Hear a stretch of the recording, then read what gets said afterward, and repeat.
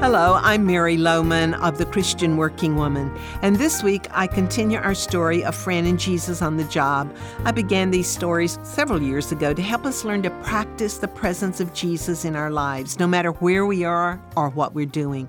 Fran communicates with Jesus throughout her day, and I hope that her story will encourage you to be more aware of His presence in your life.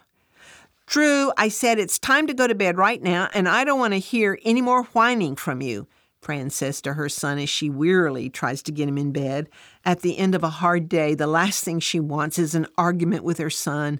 Finally, the house is quiet and she flops down in a chair. "Oh, that I had wings like a dove, I would fly away and be at rest," she quotes out loud from a psalm with a sarcastic tone of voice. As she often does, Fran talks to the Lord about how she feels. She's learned that since He knows everything she's thinking and feeling, she might as well get it out in the open and talk to Him about it. "Lord," she says, "I guess I'm a little discouraged and I don't even know why. I guess it's just me. It's probably nothing." And she tries to dismiss the topic, but the Spirit of the Lord keeps probing her mind. What's causing these feelings of discouragement? Was it something that happened today? Today, yesterday, tomorrow, Fran says with exasperation. It's just life in general. I lost that account yesterday. They went with a competitive firm. Drew's having some trouble at school, goofing off, his teacher says. I still haven't paid the dentist bill from last month.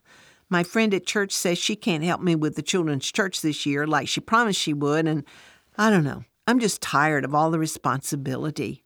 I'm tired of being mother and father and career woman, and she thinks about that a while, and then she says to the Lord, "I guess I'm just discouraged. Can you understand that?" She begins to think about Jesus while He was on earth, and she remembers that often He would seem to be a bit exasperated, and yes, maybe even discouraged with His disciples. "I guess being discouraged is not necessarily a sin," she concludes. "In fact, you warned us that in this world we would have tribulations and discouragements, right, Lord? But you also said that we can overcome the world."